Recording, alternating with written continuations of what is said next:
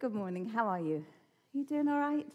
Nice to see you, and welcome if you're a visitor here.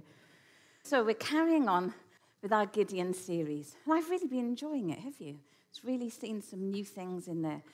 And we catch up now with the story, and a little bit of a recap if this is your first week and you haven't heard anything about it before. So we start off with the nation of Israel. They were far from God, and they were living in caves under oppression of the Midianites. You imagine having to live in caves and hiding and in strongholds. Their crops were repeatedly ruined. They lived in poverty and hunger. They're living just on the breadline. They're hiding and desperate, and they call out to God for help. In Judges 6, it says, because the power of Midian was so oppressive, the Israelites prepared shelters for themselves in mountain clefts, caves, and strongholds. They, that's the Midians, came up with their livestock and their tents like swarms of locusts. It was impossible to count them or their camels. They invaded the land to ravage it. Midian so impoverished the Israelites that they cried out to the Lord for help. Now, it's interesting to know that the Midianites were a nomadic people, so they traveled here and there, and they didn't plant their own crops because they were always traveling.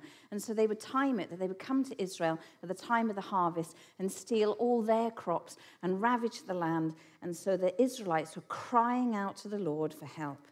Now, God hears Israel's cries, and the Lord goes to a young man to say, you are going to be the ruler, the helper, the leader. And this angel of the Lord, who we looked at the other week, was the pre-incarnate Jesus. He goes and calls a young man, Gideon, to deliver his people from the Midianites. Now, as an aside, it's interesting to note that who are the Midianites? Who are these terrible people?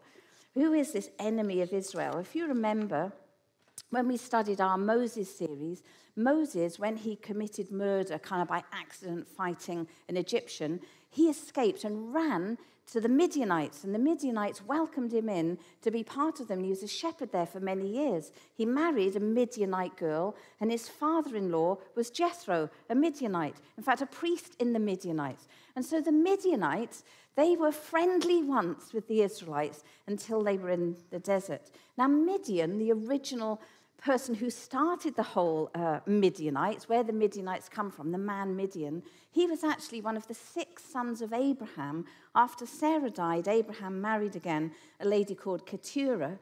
And so Midian is a son of Abraham and half-brother of Isaac. That's interesting, isn't it?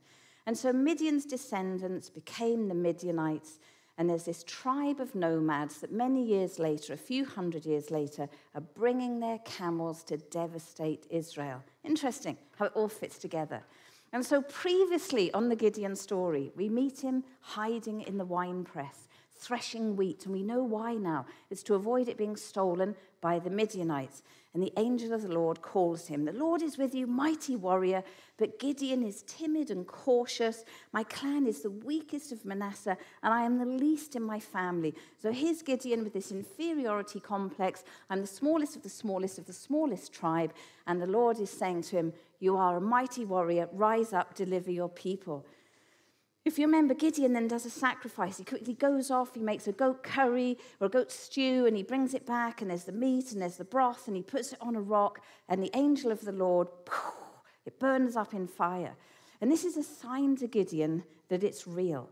And it's interesting as well that Gideon then goes on to call it, and I think this is quite prophetic, he goes on to call it, it says, Gideon built an altar to the Lord there and called it, the Lord is peace.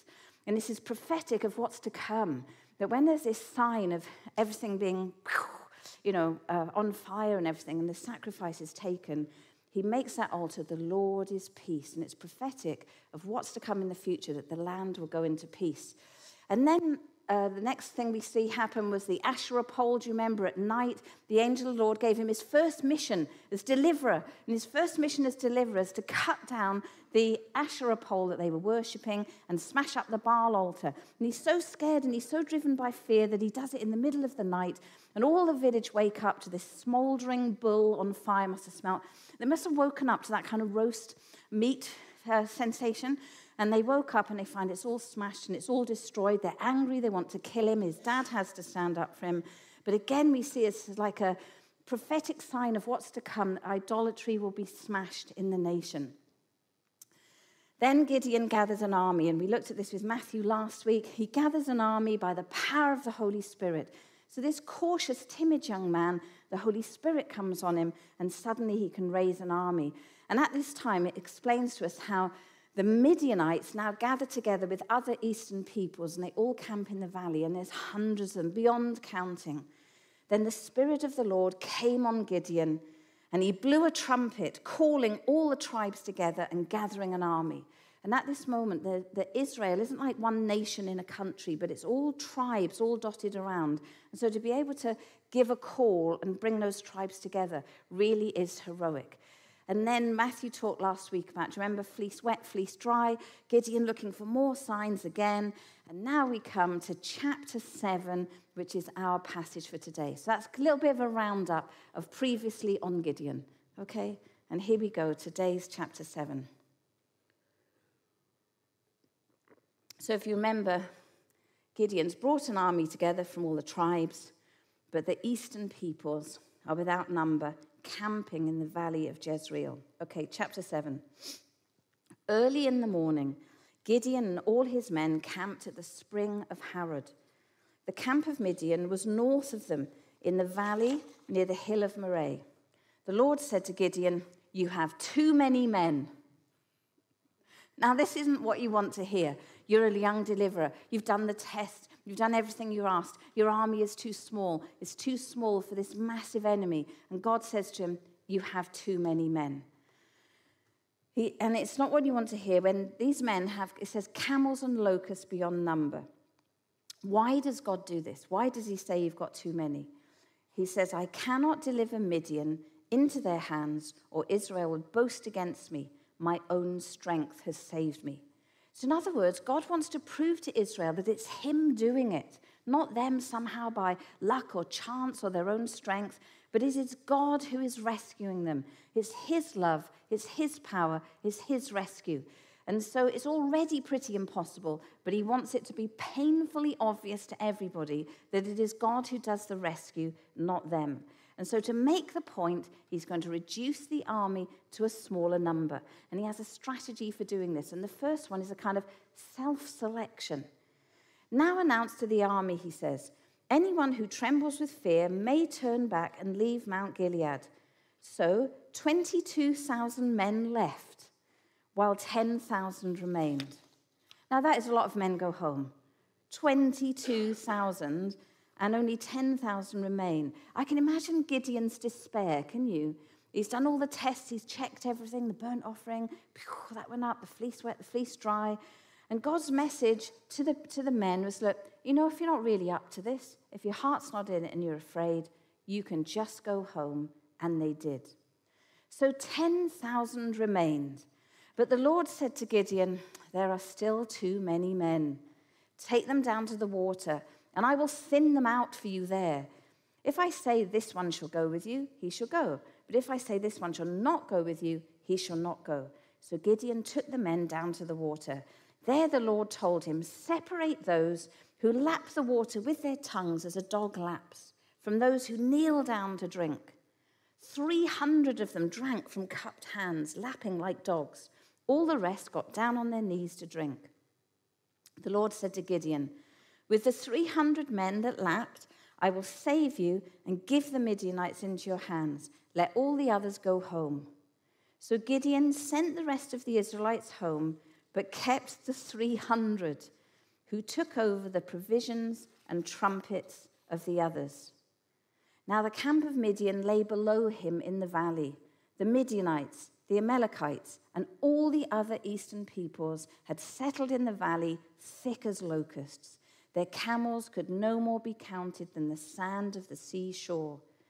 During that night, the Lord said to Gideon, get up, go down against the camp, because I am going to give it into your hands. So after all this, whittling it down to 300, he says, now go right now, in the night, with 300 men. And you have to hear what happens with that next week with Sean. So now we're just going to unpack a little bit, have a little bit of pre-battle analysis. So God whittles down the army. Now this is interesting because it's already too small. And now he shrinks it so that they know that it is God who delivers them by his strength, not their own. And this is his strategy, to make it smaller. Now, the strategy he does, there's two different ways he does. And the first one is the self-selection. And he allows all the faint-hearted to leave. Their choice. If your heart's not in it, you can go home. And in Judges 7:3, it said, anyone who trembles with fear may turn back and leave Mount Gilead. So that's when the 22,000, they look at each other and go, it's not my bag. What about you? No, I'm scared. Are you scared? Let's go home. We'll all go home. And 22,000 go home. That is a lot. You just don't really believe that it's going to happen. And then the second selection is a God selection. So the first one, the people select themselves. Oh, I'm allowed to go home. I think I will. And the second one is a God selection.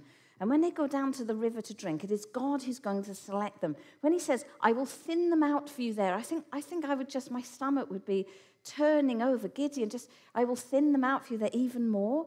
You think he'd be going around going, no, lap like a dog, lap like a dog.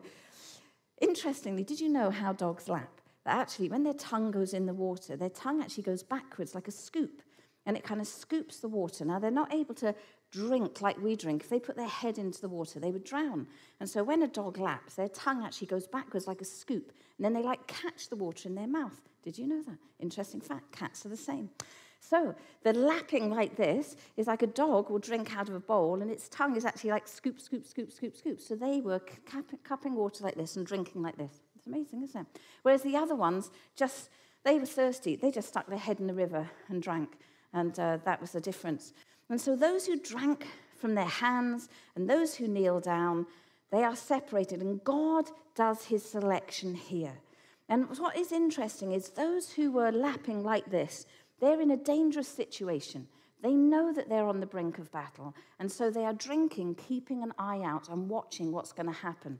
But the ones who are told, you can drink now, oh, right, we were in a battle situation, but now I can drink. Oh, actually, I'm really thirsty. Head down in the river, and they're just drinking. They're distracted. They lost focus. They're distracted on quenching their thirst now. They've forgotten all about the danger. And God says, those will be no good to you in battle. Send them home. So they get selected to go home, and it reduces from 10,000 to 300. Now, you've only got 300 men. What is going to happen with 300 men? But basically, God is left with the bravest. And Gideon now has a band who are unafraid, brave, want to do it, and alert.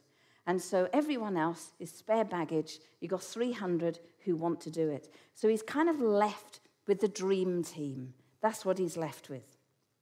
And God whittles it down to this small band who are focused, committed, and full of faith that Gideon can do it. And they will do it with them. Now, when I was thinking about this, I was thinking that surely all 32,000 of those men wanted relief from the oppression of the Midianites. Surely all the 32,000, they all wanted it to be over. The famine and poverty and crops being ruined and being oppressed by the Midianites. Surely they wanted it over, and they did, but they weren't prepared to fight for it. They kind of rode on the back of the others, and they weren't prepared. Only 300 brave men are left. And this part of the story kind of ends with a David-Goliath type scenario, the little boy versus the giant. Because it says Gideon is in a high place looking down. As he looks down in the valley, he sees the enemy in the valley thick as locusts. Their camels could no more be counted than the sand on the seashore. I don't know if you could imagine just if we were a band of 300 and you're facing camels without number. You're in a battle and you're being charged by men on camels charging at you. What hope do you have? And they were in the valley thick as locusts. Their camels could no more be counted than the sand on the seashore. And during that night, the Lord said to Gideon, get up, go down against the camp, because I'm going to give it into your hands. And there it is, right there, the promise. Right there is the promise from God that Gideon can walk on. I am going to give it into your hands. He has nothing else. He's a bit timid. He's got 300 men. The army have gone home, but he has a promise from God. Nothing is impossible with God. So that's the story. What can we learn from it? We're going to look at 3 things that we learn from this story. And the first one is faith. Now, Matthew and Sean have recently preached on faith. We have a lot of talks on faith. So if you want an in-depth on faith, go on the website and listen to our faith talks there. This one's going to be a little bit shorter on faith because we know about it already. But faith is trust in God's promises. Gideon was given the promise, "I'll give them into your hands." And with that promise, we hold on to God's promises and we don't give up, however impossible it seems. How big are our giants? What camels stampeding at us are in our life right now? What camels do you have coming at you? Sometimes it feels like that for me. Men and camels beyond counting, like locusts. So I had a little look at locusts. Now, locusts are related to grasshoppers. And these insects form enormous swarms that spread across regions, devouring crops as they go and leaving serious agricultural damage in their wake. And when there's a season in different countries where locusts are coming, the farmers are just desperate to shoo them away.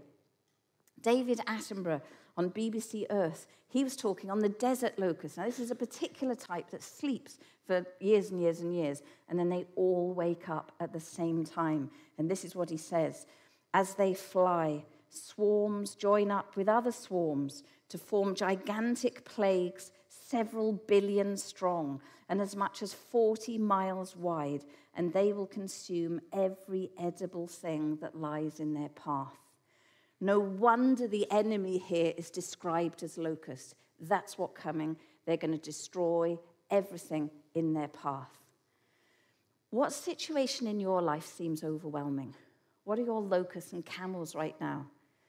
I want to encourage us to have faith in God and in his promises.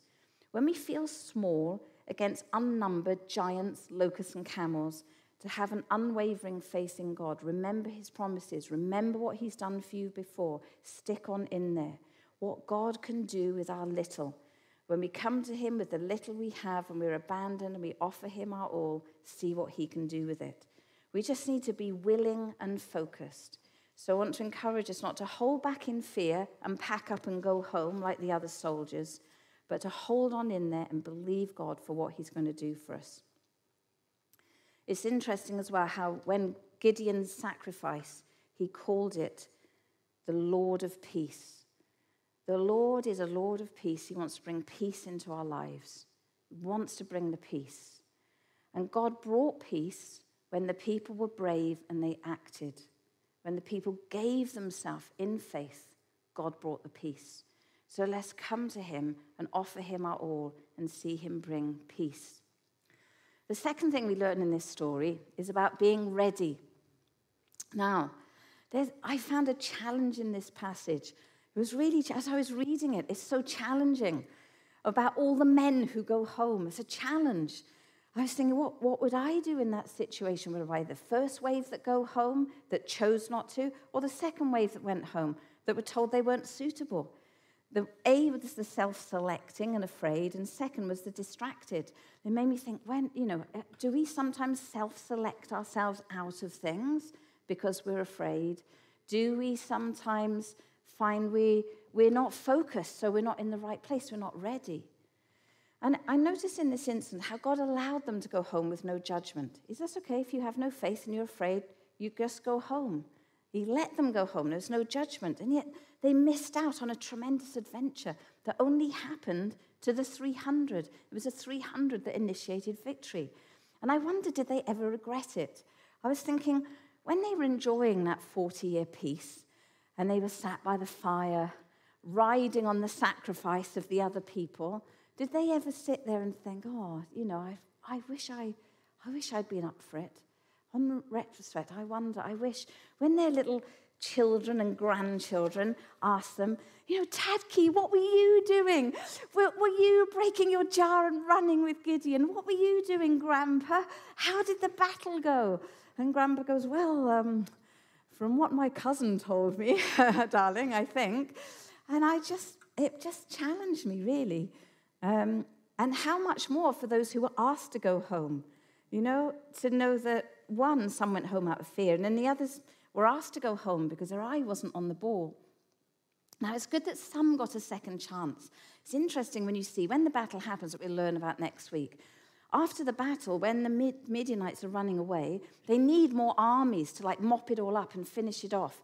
And so Gideon calls for the men who've gone home and for the men of Ephraim as well. In chapter 7:23, it says, Israelites from Naphtali, Asher, and all Manasseh were called out. Now, these are some of the tribes that went home. Now they're called back. And maybe on reflection, they're like, oh, I do get my chance to be part of this. And they were called out, and they pursued the Midianites. Gideon sent messages throughout the hill country of Ephraim saying, come down against the Midianites. And the larger force was needed to make sure the battle was assured and that they wiped out their enemy. So some of them still got to play their part. Once the pioneers had initiated it, some of the late starters, as it were, they got involved and were part of it. And it's interesting to think how Gideon himself was part of the afraid camp at the start of this story. He was like all the afraid men went home. He started off afraid, threshing wine in the winepress, asking for multiple signs. He was afraid. But when he gave himself to God's purposes and was filled with the Holy Spirit, he suddenly becomes a leader of men and armies and a leader of a dream team. So it shows us not to give up hope, but to know that God wants to use us. He just needs our willingness. And I think, imagine that you and I have the chance to be on the dream team. Because we do. Because God wants us all involved. He has a role for us, for how we love and care for one another. It's so important in this world. It's beyond titles and roles. How we treat one another, how we love each other, and our world outside is so important. How we care for each other, how we bring our influence for change, for support, or for care. How sometimes we put our neck on the line for something that is right and true. How we stand up for something in the workplace or at school when it's tough.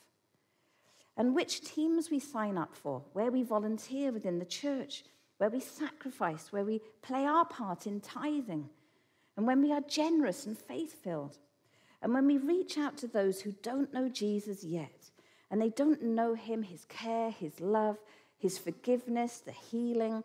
When we step out and we're brave, we know the promises of God, and we pray for someone for healing, or we stand up for something, or we care for them when it's going against the flow. When we care for those and we do a Jesus thing where we're living out a Jesus life that the world may see, like that light on the hill that shouldn't be hid. Doesn't matter how small, but God takes what is small and he uses it. Gideon, he went from the smallest and weakest to leading tribes and then a crack team of 300. So for you and I, let's make sure that we're ready and that we don't be afraid, but we have faith, and that we're ready to be used, and we don't let fear hold us back. Okay, number 3, I've called this one size. Size does not matter to God. I remember in school, when we were all in school as little children, and all the children were growing, and there came a point where I stopped growing at 5'2" and a half. It's very important, isn't it, the half?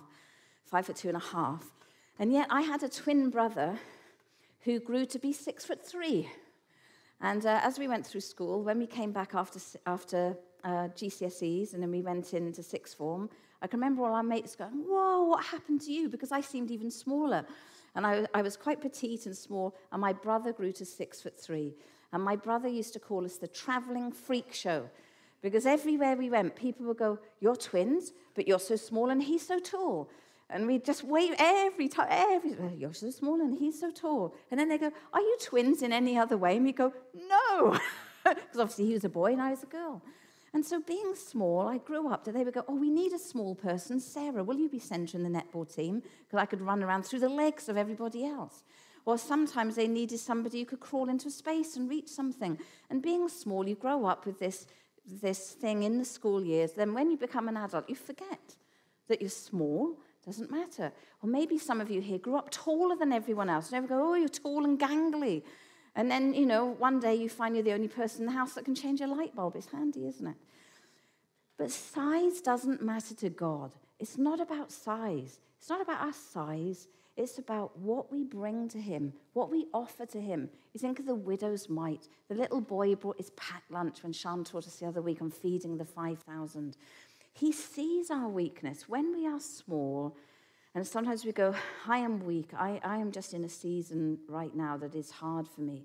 God sees our weakness, and he says, that's okay with me. I just need your availability. He doesn't wait for us to be strong. In fact, Paul said he boasted of his weakness because God was strong in his weakness. In 2 Corinthians, it says, my grace is sufficient for you, for my power is made perfect in weakness. You see, when we are weak, it's Jesus' power that can come in us. His grace is sufficient for us, and his power is made perfect. Now, there's a time in the history of the church where we started some projects when we were very small. And we were small, our size, we had very little resources. And so we were pioneering the church. And we started the church on the 5th of November, 1991. So next weekend, the church will be 32 years old. Isn't that amazing? And we started with 9 of us, me and Julian, 7 young people. God called us to Treboth, that was in the middle of estates that had terrible poverty and economic need. And we wanted to reach our community and serve it. And we started to put on events that churches usually do. And we found events with sabotage. Things were set on fire and various things happened. And we were like, events are not going to work here. With the young people especially that we're trying to reach, there was huge truancy, crime, teenage pregnancy, and bringing all of that into a youth meeting was just not working. And so we started this project called The Gap. And The Gap was trying to meet the gap between school and work. And these children were dropping out of school and just falling into the gap and never quite going on to training or work. And we thought, as a church, can we possibly fill that gap? And when we tried to do this, we were asking ourselves, how can we make a difference? Because we were looking at these young people who were marginalized, on the edge. They had developed antisocial behavior. They were disruptive, truanting, impoverished. They were unwanted. Some of them were involved in crime, teenage pregnancy, very sad lives. And systems were failing these young people. They didn't fit into the system. And we said, can we make a difference as a local church, as a small local church? We're so small, we have so little resources, but we have ourselves. We have us. What if we give the little we have to God and see what he does with it? And so we started this project, The Gap. It wasn't easy. The original team, let's have a little look now, the original team here. If you can see on the screen, Tim and Mark started The Gap. The top left picture, Tim is in the red top, and Mark is in the kind of yellow top with a white vest over the top there. And they started for the first few months or the year. And then Julian asked me to come in and start, steer it more into an education program. So then it was just me and Tim and Mark, and the 3 of us doing this. And then we pulled in Sean, because we were mostly doing young women. And on a Thursday afternoon then, Sean would come and teach them how to do beauty. And then we pulled in Tammy, and this was the original team. And later there were other people who came and went from that team, and Suzanne became part of that team for many years. So here we were, just a little team. And you can see us there, can't you, on the screen? This little team with very little resources. We had one grant of £15,000, which we split between the boys. And the boys had families, and they shared a wage of £7,000 each. And I worked for free until about a year or 2 later, a funder came in and said, look at this 40-hour project you're all doing. I can get you a wage. And then we started to build up training for the team, and everyone was on a wage, and that really helped. But when we were doing this, we felt so small and so out of our depth. How could we do it? And the project ran 5 days a week for a whole school year, and some of the groups would come in for 3 days a week for the whole year, and others would come in for 2 days a week for the whole year. And we met up in our Penland Centre, and we used this as a kind of indoor-outdoor project of training and skills. Now, some of these young people, their lives were so tragic. I remember one young girl who her father had left, and she was living with her mother. And then her mother got a new boyfriend, and after a while, the mother split up with the boyfriend, and just disappeared, leaving the young 14-year-old living with the mother's boyfriend. Now, he was kind enough to look after her for a while, but obviously it wasn't really appropriate, and social services got involved, and so she got taken from there and placed with her alcoholic auntie, who lived literally around the corner from us. And I remember one day her turning up at the Gap Centre with a black bin bag being thrown out again by our alcoholic auntie, who would rave and kick her out, and she turned up with all her belongings in a black bag. I remember once going to an agency meeting where we went over the auntie's house, and they're all different agencies planning her future, and it went on so long I had to go to meet another student. So I left, but this young girl, she followed me outside. I remember standing by the wall and her saying to me, "Sarah, help me, help me. They're taking over my life." And these young people were supposed to be, going into school in a nice uniform and proper shoes and doing lessons, and they couldn't. Their lives were a wreck. Whereas when they came on the Gap, we were able to help them and love them and care for them and take them through education and training. I remember another young girl, and she was such a serious bully in the area that even the other pupils were frightened of her. And one time, she had terrible toothache, and her family didn't bother with it, so we rang the family, said, "Can we ring a dentist?" They gave the number of the dentist. I drove her to the dentist. When I got to the dentist, they said the whole tooth will have to come out. But she is so frightened. She said to me, because no one else was around, "Will you come in with me?" And I said, "Yes, of course." And she wouldn't let go of my hand. I ended up kneeling on the dentist floor, holding her hand while they tried to pull her tooth out. They only got half of it out. They had to dig the other half out. She's in pain. I took her home in my car. She ran down the window, spitting blood out of the car window. And I drove her home. There's nobody home. They knew she's having a tooth out. Nobody home. There's no paracetamol. There's no care. She said, "Drop me at my grand's." I dropped her at her grand's. Her attitude changed from that moment. And none of us mentioned it, but just that love and care changed her. And then we had another young man who was very quiet. He lived with his gran, and his parents had just abandoned him. In fact, they had moved to another city and left him behind. He moved in with his gran, who was very elderly and frail. So he was the gran's carer. So he was coming in doing the Gap, but he cared for the gran. One day he came in, and he didn't speak. All day he didn't speak. And eventually Tim was able to get out of him what was wrong. And that the day before, his gran had died, and he didn't know what to do. And she just died in her sleep in bed, and he'd spent a whole day just lying next to her on the bed because he didn't know what to do. And then he came into the Gap the next day, and then when he told us, obviously we were able to sort things out, put things in process. These were the lives of the young people. Some had gone through violence and stealing in gangs and things like this, but their lives were changed. Their lives were transformed. And they went on to work, education, training. They used to come back and show us their first car, sign their first passport, their first baby. It was an honor and a privilege. But some nights I cried myself to sleep for those young people. It was just terrible. Does God care? And yes, through the church, we were able to reach them.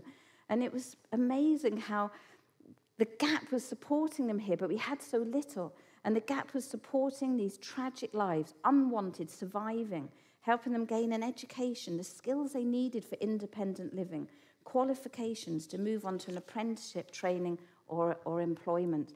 And it was amazing to see the transformation in these young people.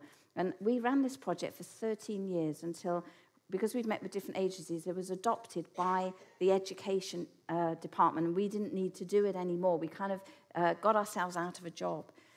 It was hugely successful, the Gap. We went on to win awards, funding. We're on the BBC, Children in Need, in the Times Educational Supplement. We won the City Regeneration Awards 3 times. We went on to other councils around the UK, to other councils in Wales, and then I was asked to go and speak around the UK, sharing in national conferences of industry heads and education heads how to bring young people's lives. And at the question time at the end, someone would always put their hand up and say, "Is there a church near me that could do this?" Because I was always presented as this is what we were doing as a local church. And the statistical evidence showed Christians making a difference. It was a huge witness to everybody, not only in our community, but beyond. And the project principles became adopted as standard into the education system at that time. Also at that time, no funding was given to religious organisations. It was just not allowed to do it. But on the basis of the work that we did and the work that other churches like us all across the nation of Wales did, that was all recorded by Gwenny and given into the Welsh Assembly, the law changed where churches could receive funding. And the success of it was clearly the Jesus factor, because we were just a little team out of our depth, making it up, going along as best we could, not knowing what to do next, serving, caring, teaching, helping these young people. And the success was clearly the Jesus factor, a bit like having a 32,000 army and God whittling it down to 300 to say, the victory is mine. And this was totally a Jesus in us at work every day. It was each of us as a team taking Jesus in us to be with some of the most marginalized, disruptive young people that by the end of the 10 months that they had with us were changed and like brothers and sisters and family. In fact, I remember one really tough young man crying in the car park on the day of giving their certificates and everything and saying, I don't want this to end. It's the best thing that ever happened to me. So the success, this Jesus factor, yes, it was education, but it was the personal impact of love and care and becoming part of the GAP family. That is something every single one of us can do in our lives. Every person that we touch. We can live a life where we go home, we're in our own selfish bubble and we don't think, or we can look and love and care and serve the people around us, the Jesus in us, going to work every day. Every one of us can do this. And so, time and again, feeling overwhelmed, ill-equipped and out of our depth, it was so clear it was Jesus making a difference in these young people's lives. And the crime rate reduced, the teenage pregnancy reduced, and the car crime reduced in the area, which was amazing. So at this point, it's not the size. It's not the size. It's the faith. It's the focus. Our obedience, our sacrifice, the crack team saying, I am willing, here I am, whatever it takes. Now notice, as we close here, the 300 who remained were given all the provisions of the people who went home. Look at this in the scripture, it says, so Gideon sent the rest of the Israelites home, but kept the 300 who took over the provisions and trumpets of the others. So the 300 who stayed received all the resources of those who went home, the fleecy blankets to keep them warm at night, their trumpets, their provisions, their food. You can imagine, oh, nice a packed lunch of mine. And they would have that. Now, do you know, it's interesting how they received 100 times as much, because I asked Simon to do the maths for me. They had 100 times more food and warmth, the ones who stayed. They were rewarded, not just with 40 years' peace, but in the moment, as they were out there in the cold nights in the valley and on top of the hill, they were rewarded immediately with the basics that they needed: more food, more warmth, more provision, the resources. And when we give ourselves to Jesus, he rewards us. When we give up for the kingdom and for the king, he rewards us. In Mark 10, do you remember when Peter says to Jesus, what about us, Lord? We've given up everything for you. And Jesus turns to them and says, surely you will receive in this age 100 times as much, and in the age to come. And he says it's for those who have sacrificed for the kingdom and for following Jesus will receive 100 times as much in this age and eternal life to come. So in all our serving, there's a reward. There's a reward now and there's a reward later. That's amazing, isn't it? So that closes this part of Gideon for this week. So let's just conclude with this. Let us make sure we're continuing to live in faith and not be living by our fears. Let's be ready and brave. Count me in. Sign me up. I want to play my part. And size, remember, size doesn't matter to God, and small is okay. We just say, here I am, Lord. I offer you my life. See what you do with it. And then we see amazing things of what he wants to do. Okay, let's pray. Lord Jesus, I do thank you for the scriptures where everything is recorded for us to learn from. And we thank you for Gideon. I thank you, Lord, that his mistakes and his weakness and his second guessing and his victories are all in there. And Lord, we ask that you will help us to be brave, like those 300. Help us, Jesus, to live this life by faith. And Lord, we think at this moment of all the people outside of this building, outside of the churches here in Swansea, I ask that you'll help us, Lord, that our lives will be like that light on the hill, that we will have impact on those around us when they see your love. I thank you, Lord, for every young person touched by the gap over those years. I ask that you'll continue to bless them. And Lord, help us to do all we can for those around us in need. In Jesus' name, amen.